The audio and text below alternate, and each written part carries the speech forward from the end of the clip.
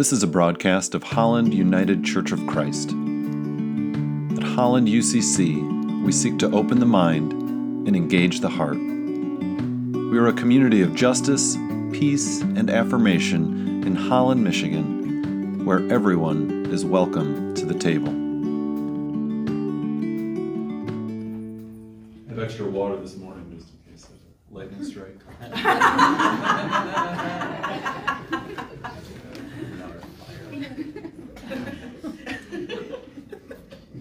Holy Gospel according to Matthew 13, 44 to 53. Front row is nervous? No. The kingdom of heaven is like a treasure hidden in a field, which someone found and hid. Then in his joy he goes and sells all that he has and buys that field. Again, the kingdom of heaven is like a merchant in search of fine pearls. And finding one pearl of great value, he went and sold all that he had and bought it. Again, the kingdom of heaven is like a net that was thrown into the sea and caught fish of every kind. When it was full, they drew it ashore, sat down, and put the good into baskets, and threw out the bad. So it will be at the end of the age. The angels will come and separate the evil from the righteous and throw them into the furnace of fire where there will be weeping and gnashing of teeth. Have you understood all this? Jesus asked. They answered, yes. Some of them were lying. And he said to them, therefore every scribe who has been trained for the kingdom of heaven is like the master of a household who brings out his treasure, what is new and what is old. When he had finished these parables, Jesus left that place. For the word of God in Scripture, for the word of God among us, for the word of God within us. Thanks be to God. So here we go. Hell. Right? An idea that evokes scary images, has maybe haunted our dreams, and certainly a doctrine that's been misused and abused by the church for centuries. In Dante's Inferno, which is one of the places written in the early Middle Ages that we get a lot of our current imagery for hell. In the first canto, he has Virgil, the Latin poet, leading him through a tour of hell. And he begins the tour with these words. I think and judge it best for you to follow me. Already there's questions. And I shall guide you, taking you from this place through an eternal place where you shall hear the howls of desperation and see the ancient spirits in their pain as each of them laments his second death. And the sign on the gate above the entrance to hell says, according to Dante, through me the way into the suffering city. Through me the way to eternal pain. Through me the way that runs among the lost. Abandon every hope, all who enter here. You probably heard that line at least. Right? Haunting stuff. Terrible stuff. The website beautifulchristianlife.com. Didn't know that was a website, but it is. And it says, according to Jesus, there will be more souls in hell than in heaven. Oh. Well, souls. Beautiful Christian Life. It's a little bit like some false advertising there.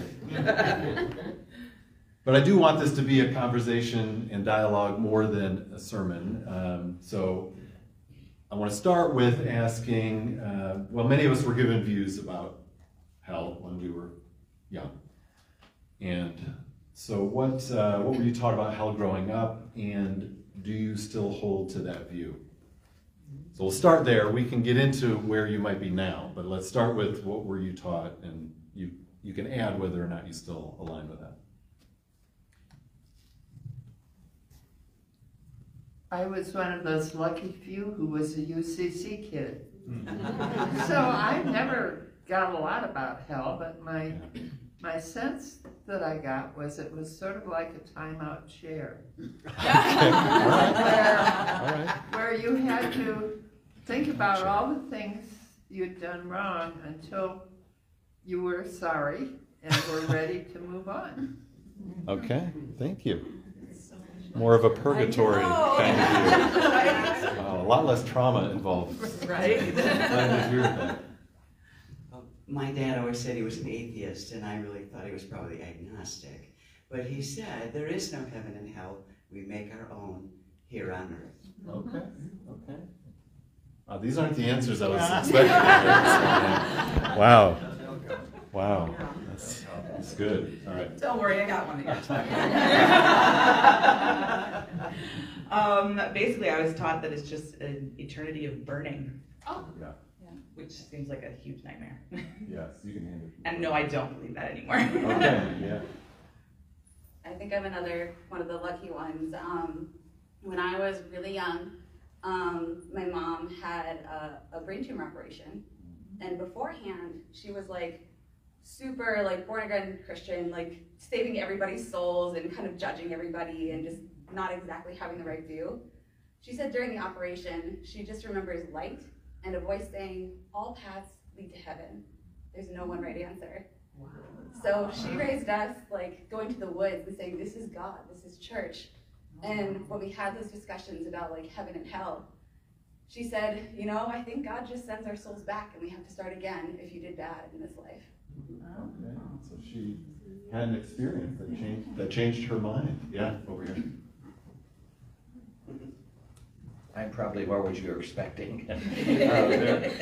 It was like hell was almost imminent, and that we were like walking on banana peels, and getting saved meant getting saved from all of that.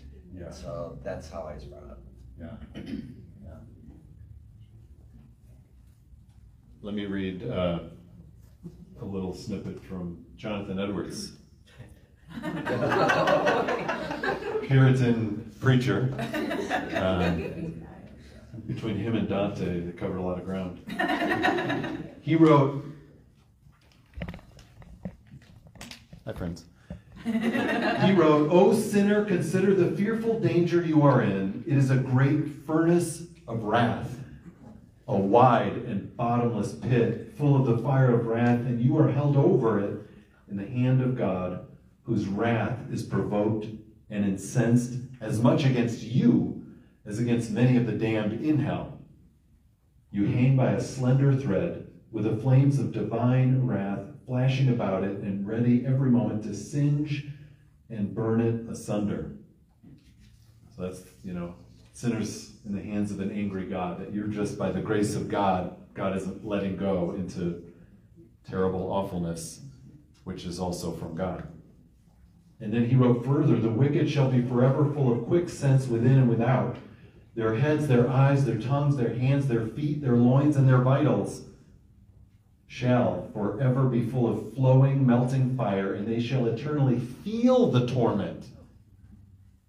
Not for 1 minute, not for 1 day, not for 1 year, not for 1 age, not for 100 ages, but forever and ever, without any end, and they shall never, ever be delivered." And he was a Congregationalist. Yes. Wow. Whew. No wonder we're so screwed up. That's more along the lines of what we held up Jonathan Edwards as like this, hero of the faith. And a picture of piety. But that's scary stuff. That is scary stuff. So wondering, what questions do you have about hell? And maybe what troubles you about hell as popularly understood?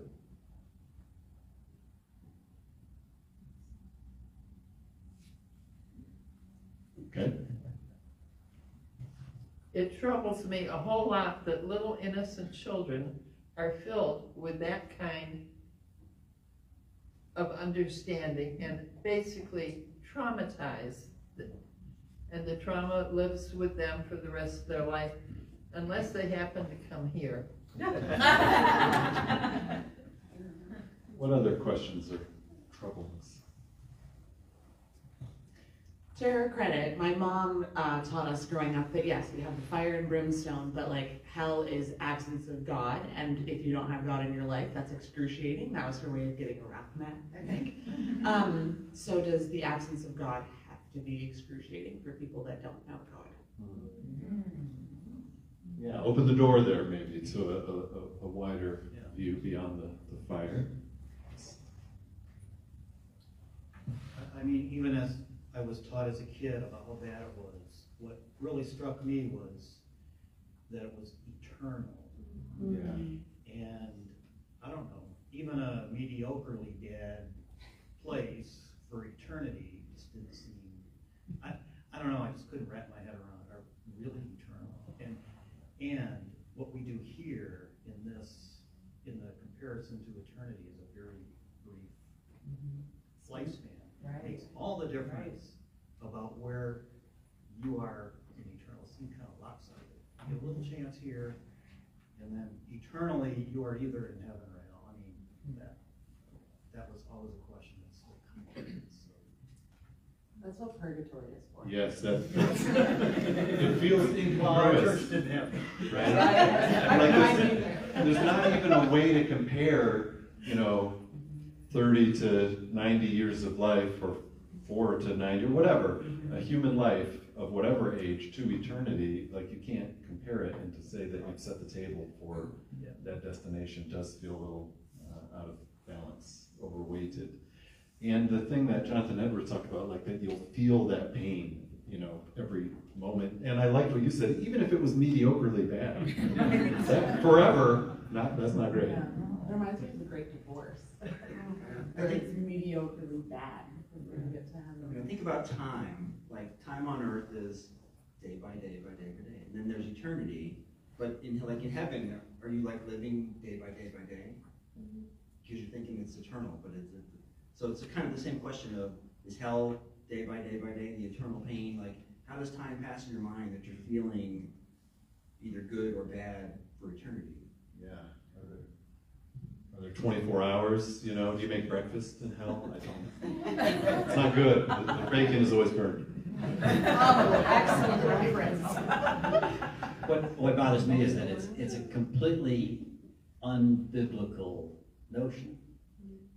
Yeah, Dante's Inferno and preachers along the way, but there's just nothing in the gospel that has anything to do with hell, especially the image, maybe any at all if you look at it closely, but certainly not the image that we get from Dante.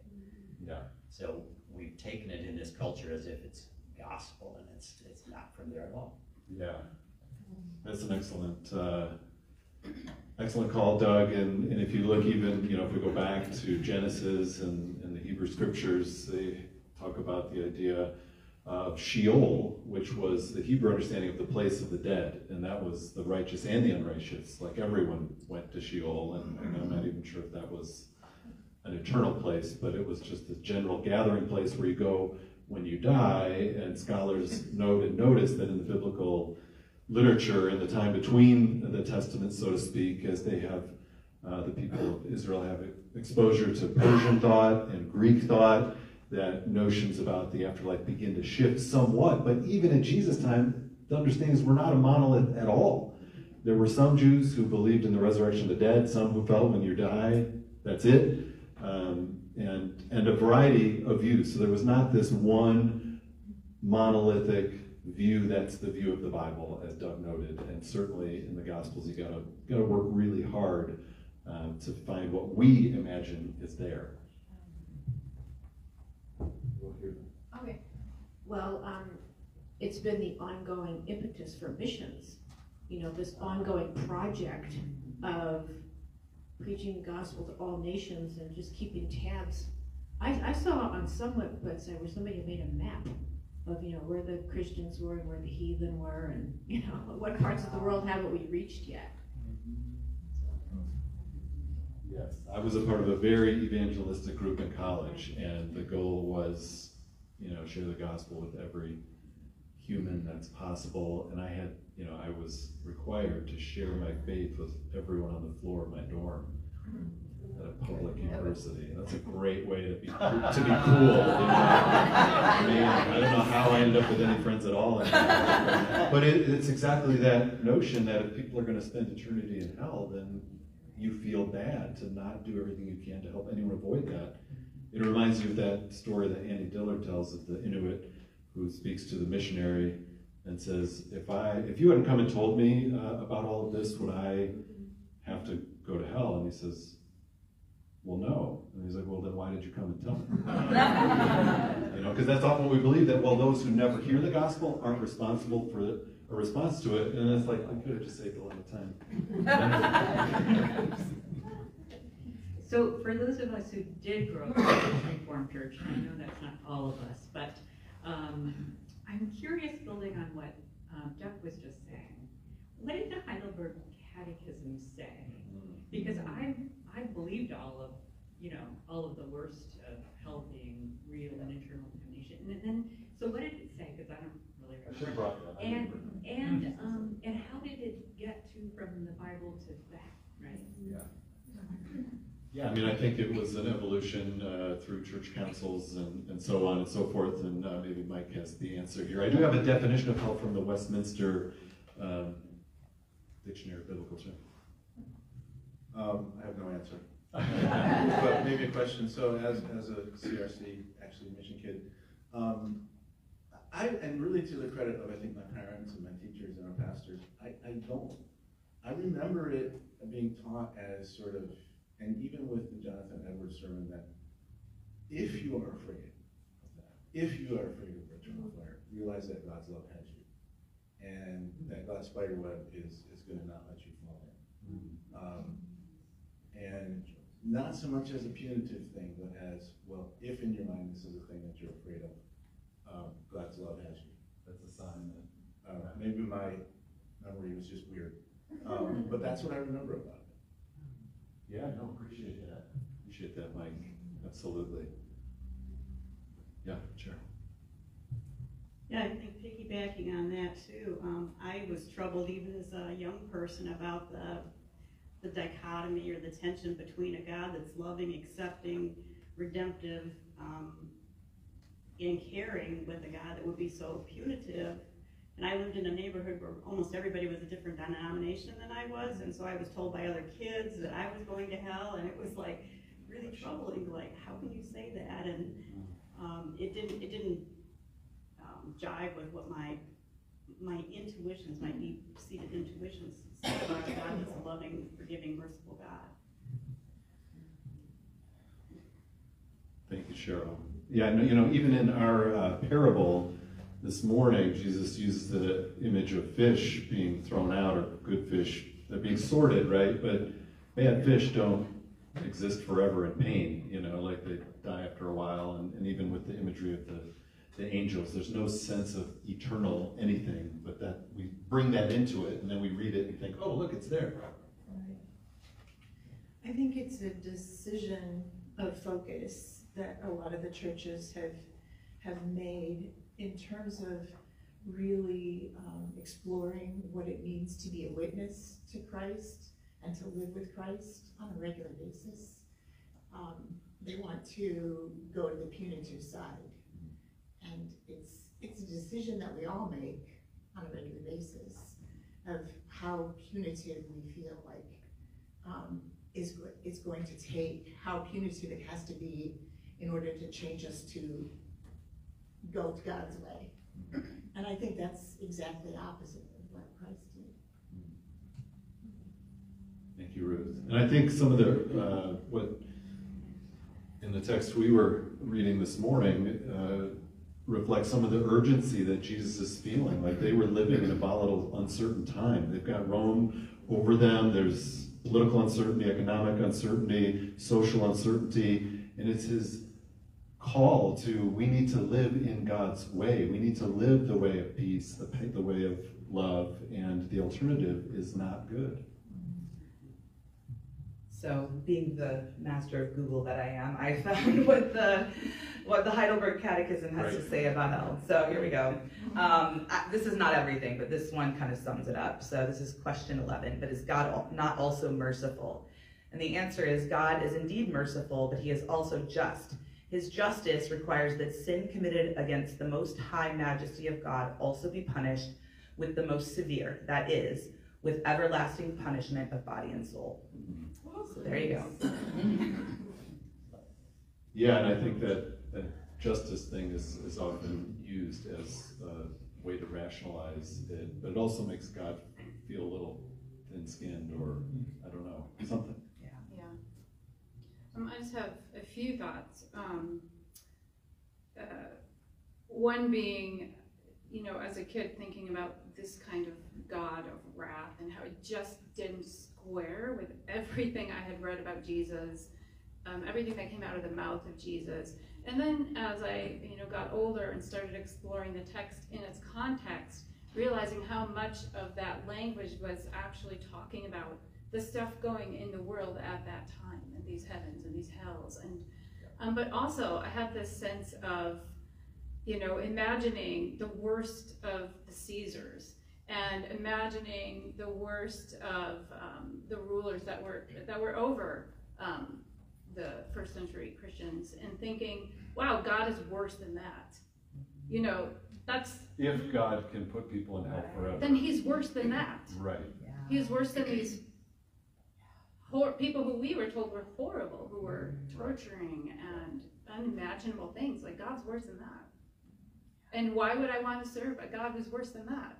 But then also, as someone who works with, who does a lot of civil discourse training and talking about tribalism and all of that, I do see too there is this human tendency that we all have, psychological, there's sociological elements, neurobiological elements, to why we tend towards tribalism and why we need to be able to know who's in and who's out of our tribe, and there's great security in that. And so I wonder if some of our interpretation throughout history on hell has been just that, part of our need to be part of a tribe, and to say these people are not in a tribe. I don't know.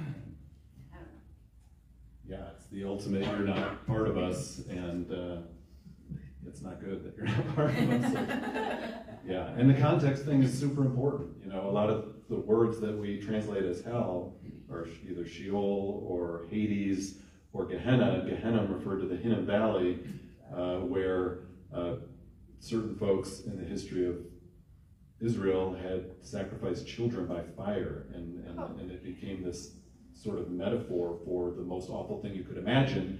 But it was an actual place like on earth, and so it's helpful to remember that, because we just see the word hell in English and bring in a whole lot of stuff, but that's not the word in the original text, and there's a lot of other context to understand that. I have such a pleasant view of the afterlife, but there is one question, and that is, if there isn't hell, what does God do about Hitler? Yeah, you don't want to go down the hall in heaven? For me, from a church history standpoint, I saw it as a means of control. Yes. Control. Yeah. David here, folks, you've triggered some really good memories of my Catholic upbringing. No, I am serious about this. The good nuns and young women who taught me the Baltimore Catechism kind of treated heaven, hell, let's not forget limbo and purgatory. They were answers on a test. They weren't trying to frighten us. They had to teach that so they taught us. But the Baltimore Catechism said to trust our conscience, our informed conscience. And that was scripture and the priesthood and pope. But our conscience was what was primary. And that's what landed for me. And I'll be forever thankful to those folks for that. That's great. Thanks, David. Good. Yeah. I just remember this kind of constant discussion of, are you really saved? Are you in? Are you out? Can you lose your salvation? Do you really know Jesus, and some people I knew had very dramatic, decisive conversion experiences, and that's fine. And some of us kind of gradually kind of got into it, but yeah, that was the whole impetus for evangelizing, and but then once you did believe, did you really believe? Are you really sure that you're in? And some of those lingering feelings I still have. Yeah, I prayed to receive Jesus at least 10 times. Right. By the time I was 12. Mostly because I was so afraid. Just this past week, I saw a billboard somewhere, and I'm not sure I'm remembering it correctly because I'm inclined to spin off into my own thoughts about it, but I think it says something like, "What have you done today to keep somebody from hell?" Something like that. I may have seen it on the way home from Chicago.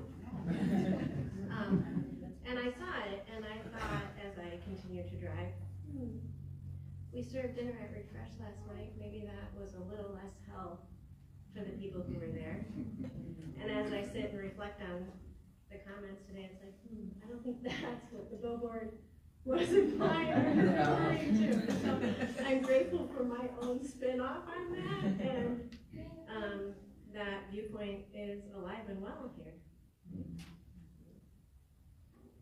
Yeah, thank you. I've seen similar billboards, 131, I think, in North. Maybe that's where it was. Yeah, and I agree that a bunch of what Jesus seems to be inviting us into in his life and teachings is how are we bringing the kingdom or a taste of heaven now, or how are we making life worse or a taste of hell now? That's certainly much more a focus of the teaching than what we imagine with popular notions of hell. Right. Yeah. Comments online? Yeah. Good, thank you. Krista Anderson commented online, as a UCC kid and a psychologist, listening to this coercive manipulation used with kids and knowing the impact of it on their psychological health is incredibly disturbing. Yes. Correct. Absolutely. Thank you, Krista.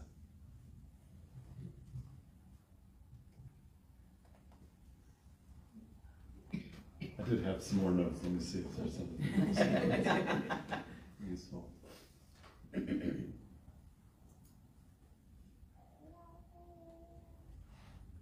So, in his book, Love Wins, Rob Bell says, millions of people in our world were told that God so loved the world that God sent God's Son to save the world. We read that earlier. And that if they accept and believe in Jesus, they'll be able to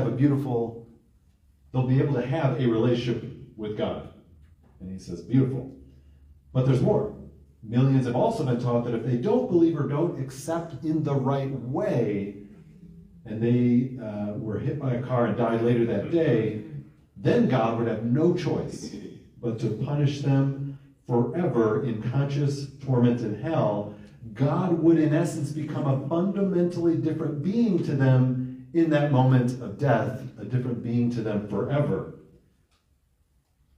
Prior, God would be a loving Heavenly Father who will go to extraordinary lengths to have a relationship with them, but then in the blink of an eye become a cruel, mean, vicious tormentor who would ensure that they had no escape from an endless future of agony.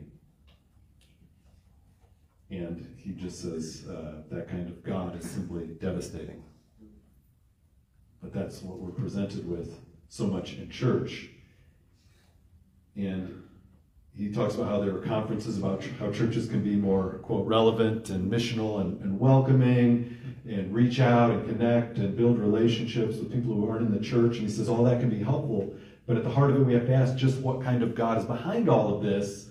Because if something is wrong with your God, if your God is loving one second and cruel the next, if your God will punish people for all eternity for sins committed in a few short years, no amount of clever marketing or compelling language or good music or great coffee will be able to disguise that one true, glaring, untenable, unacceptable, awful reality. It probably doesn't hurt though. It's always going to be extra hot later, so enjoy it while you can. So, yeah, I think we could go on for quite a while, but maybe a last thought. Does the doctrine of hell have value? Like we just heard, what about Hitler is often a place that we might go, and wondering if folks have a thought on that. This always gets me a little teary. But when Charles Manson died, I kind of asked my mom that question, kind of your Hitler question, like, don't you think that jackass should be suffering? and my mom was like, no. She was like, Sharon Tate was probably there welcoming him with open arms and letting him know God's love. Beautiful. That no one's beyond that love is a beautiful sentiment.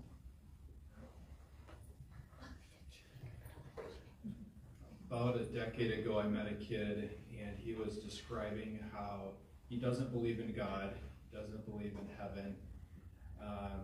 Just a person who described himself as not having a faith. And I asked him, well, you've told me what you don't believe in. What do you believe in? And he said, I believe there's a hell.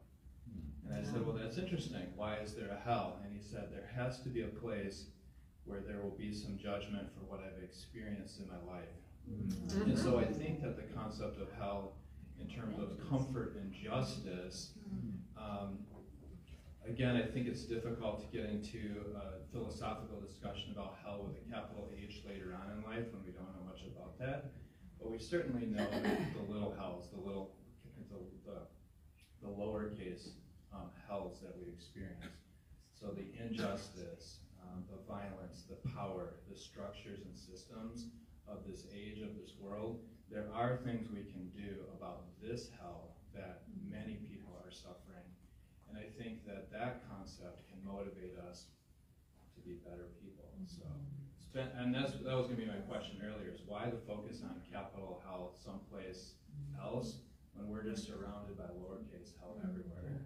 That's a motivator. Absolutely, yeah, I think that's right. And I think, that's definitely the direction I would go. I think the focus on the capital H is because it has formed so many of us in our religious life and upbringing and coming from places and spaces where that is the motivator for faith. That is the purpose of your faith, is to avoid that and to help others avoid that. But I agree that what are we doing about the hell-like realities on this earth?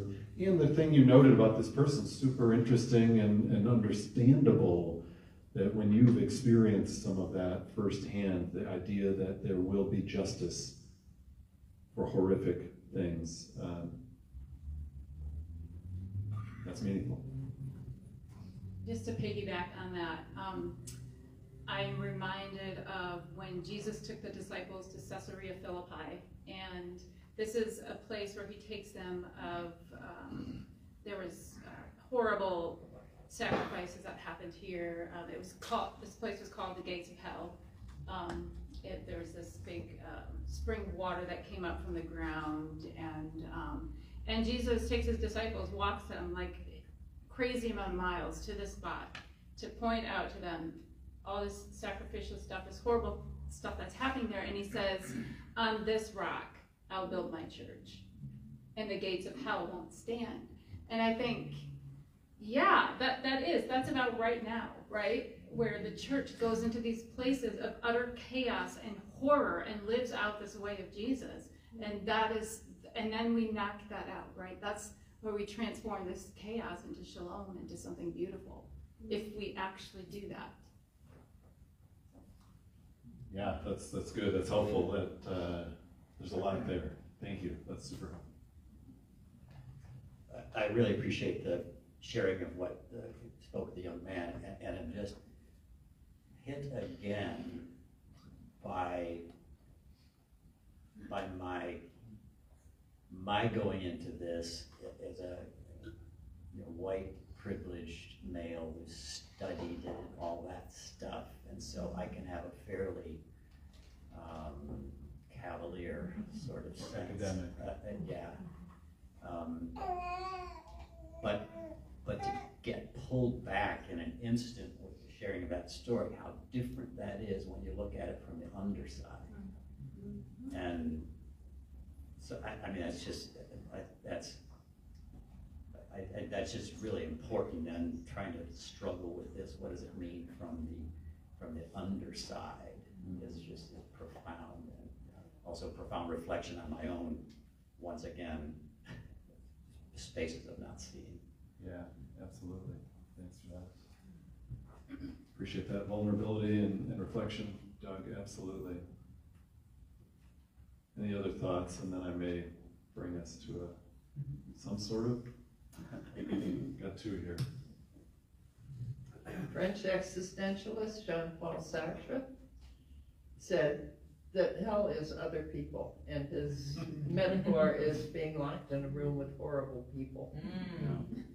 Which sounds to me like a lot of churches, but I must use that for the bulletin cover quote. But what about Hitler? I guess I would like to think that Hitler has to stay in that timeout chair a very long time. Are there ways for justice that fall short of eternal conscious torment is a good question to ask.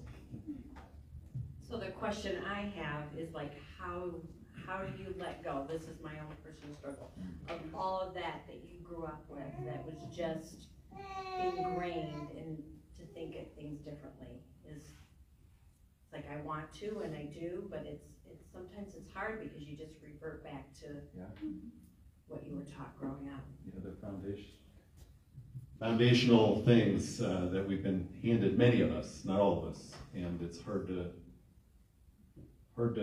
undo that, or hard to think of, well, what then? And I think that's what part of this conversation is, and we're not going to come to a place of, knowing the answers, or, all even agreeing, and that's okay, right? We're all on a spectrum of this and many other things, and that's okay, but I think to be wrestling is a good place to be. One more here, did you have your hand up? No, okay. All right. Another good resource for those who want to go further, Sharon Baker's book, Raising Hell.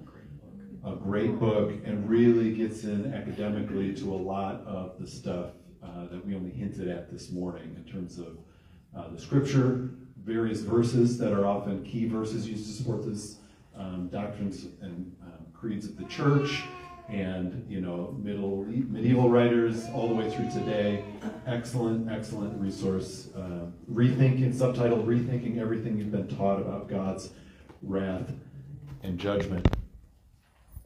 And one of the things she notes is that one of the things that hell does is that perpetrators of religious violence and injustice often rationalize their acts or condone the violence of others because they say, well, if God can treat people this way, and even worse than we're able to do, then that justifies our own actions of violence. But then she notes the God whom Jesus revealed to us is the God of love, who calls us to come and live as active participants in the transforming of the world from one where violence dominates to one where peace prevails. And that's where I certainly land, and I think many of us feel compelled to go. And we also have to think about Jesus giving up his right to self-defense and reprisals against violence, right? Peter pulls out his sword, and Jesus chastises him for that. And Jesus calls us to love our enemies and to forgive people 70 times 7. And so then you have to ask, is Jesus asking us to do more than God is willing to do?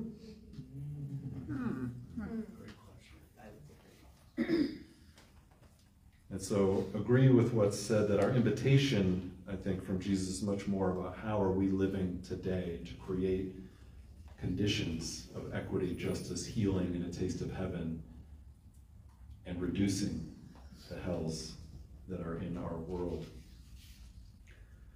So I just want to end us, and I hope this started a conversation. This certainly wasn't meant to end a conversation. So if you have a lot more bubbling within, let's talk more, and maybe Pub Theology is a good place, or other spots to talk more about this, but I want to finish with the way Rob Bell finishes his book, Love Wins. He says, whatever you've been told about the end of your life, the end of time, the end of the world, Jesus passionately urges us to live like the end is here, now, today. Love is what God is. Love is why Jesus came. And love is why he continues to come year after year to person after person. And so may you experience this vast, expansive, infinite, indestructible love that has been yours all along. May you discover that this love is as wide as the sky and as small as the cracks in your heart that no one else knows about. And may you know deep in your bones that love wins. Amen. Amen. May it be so.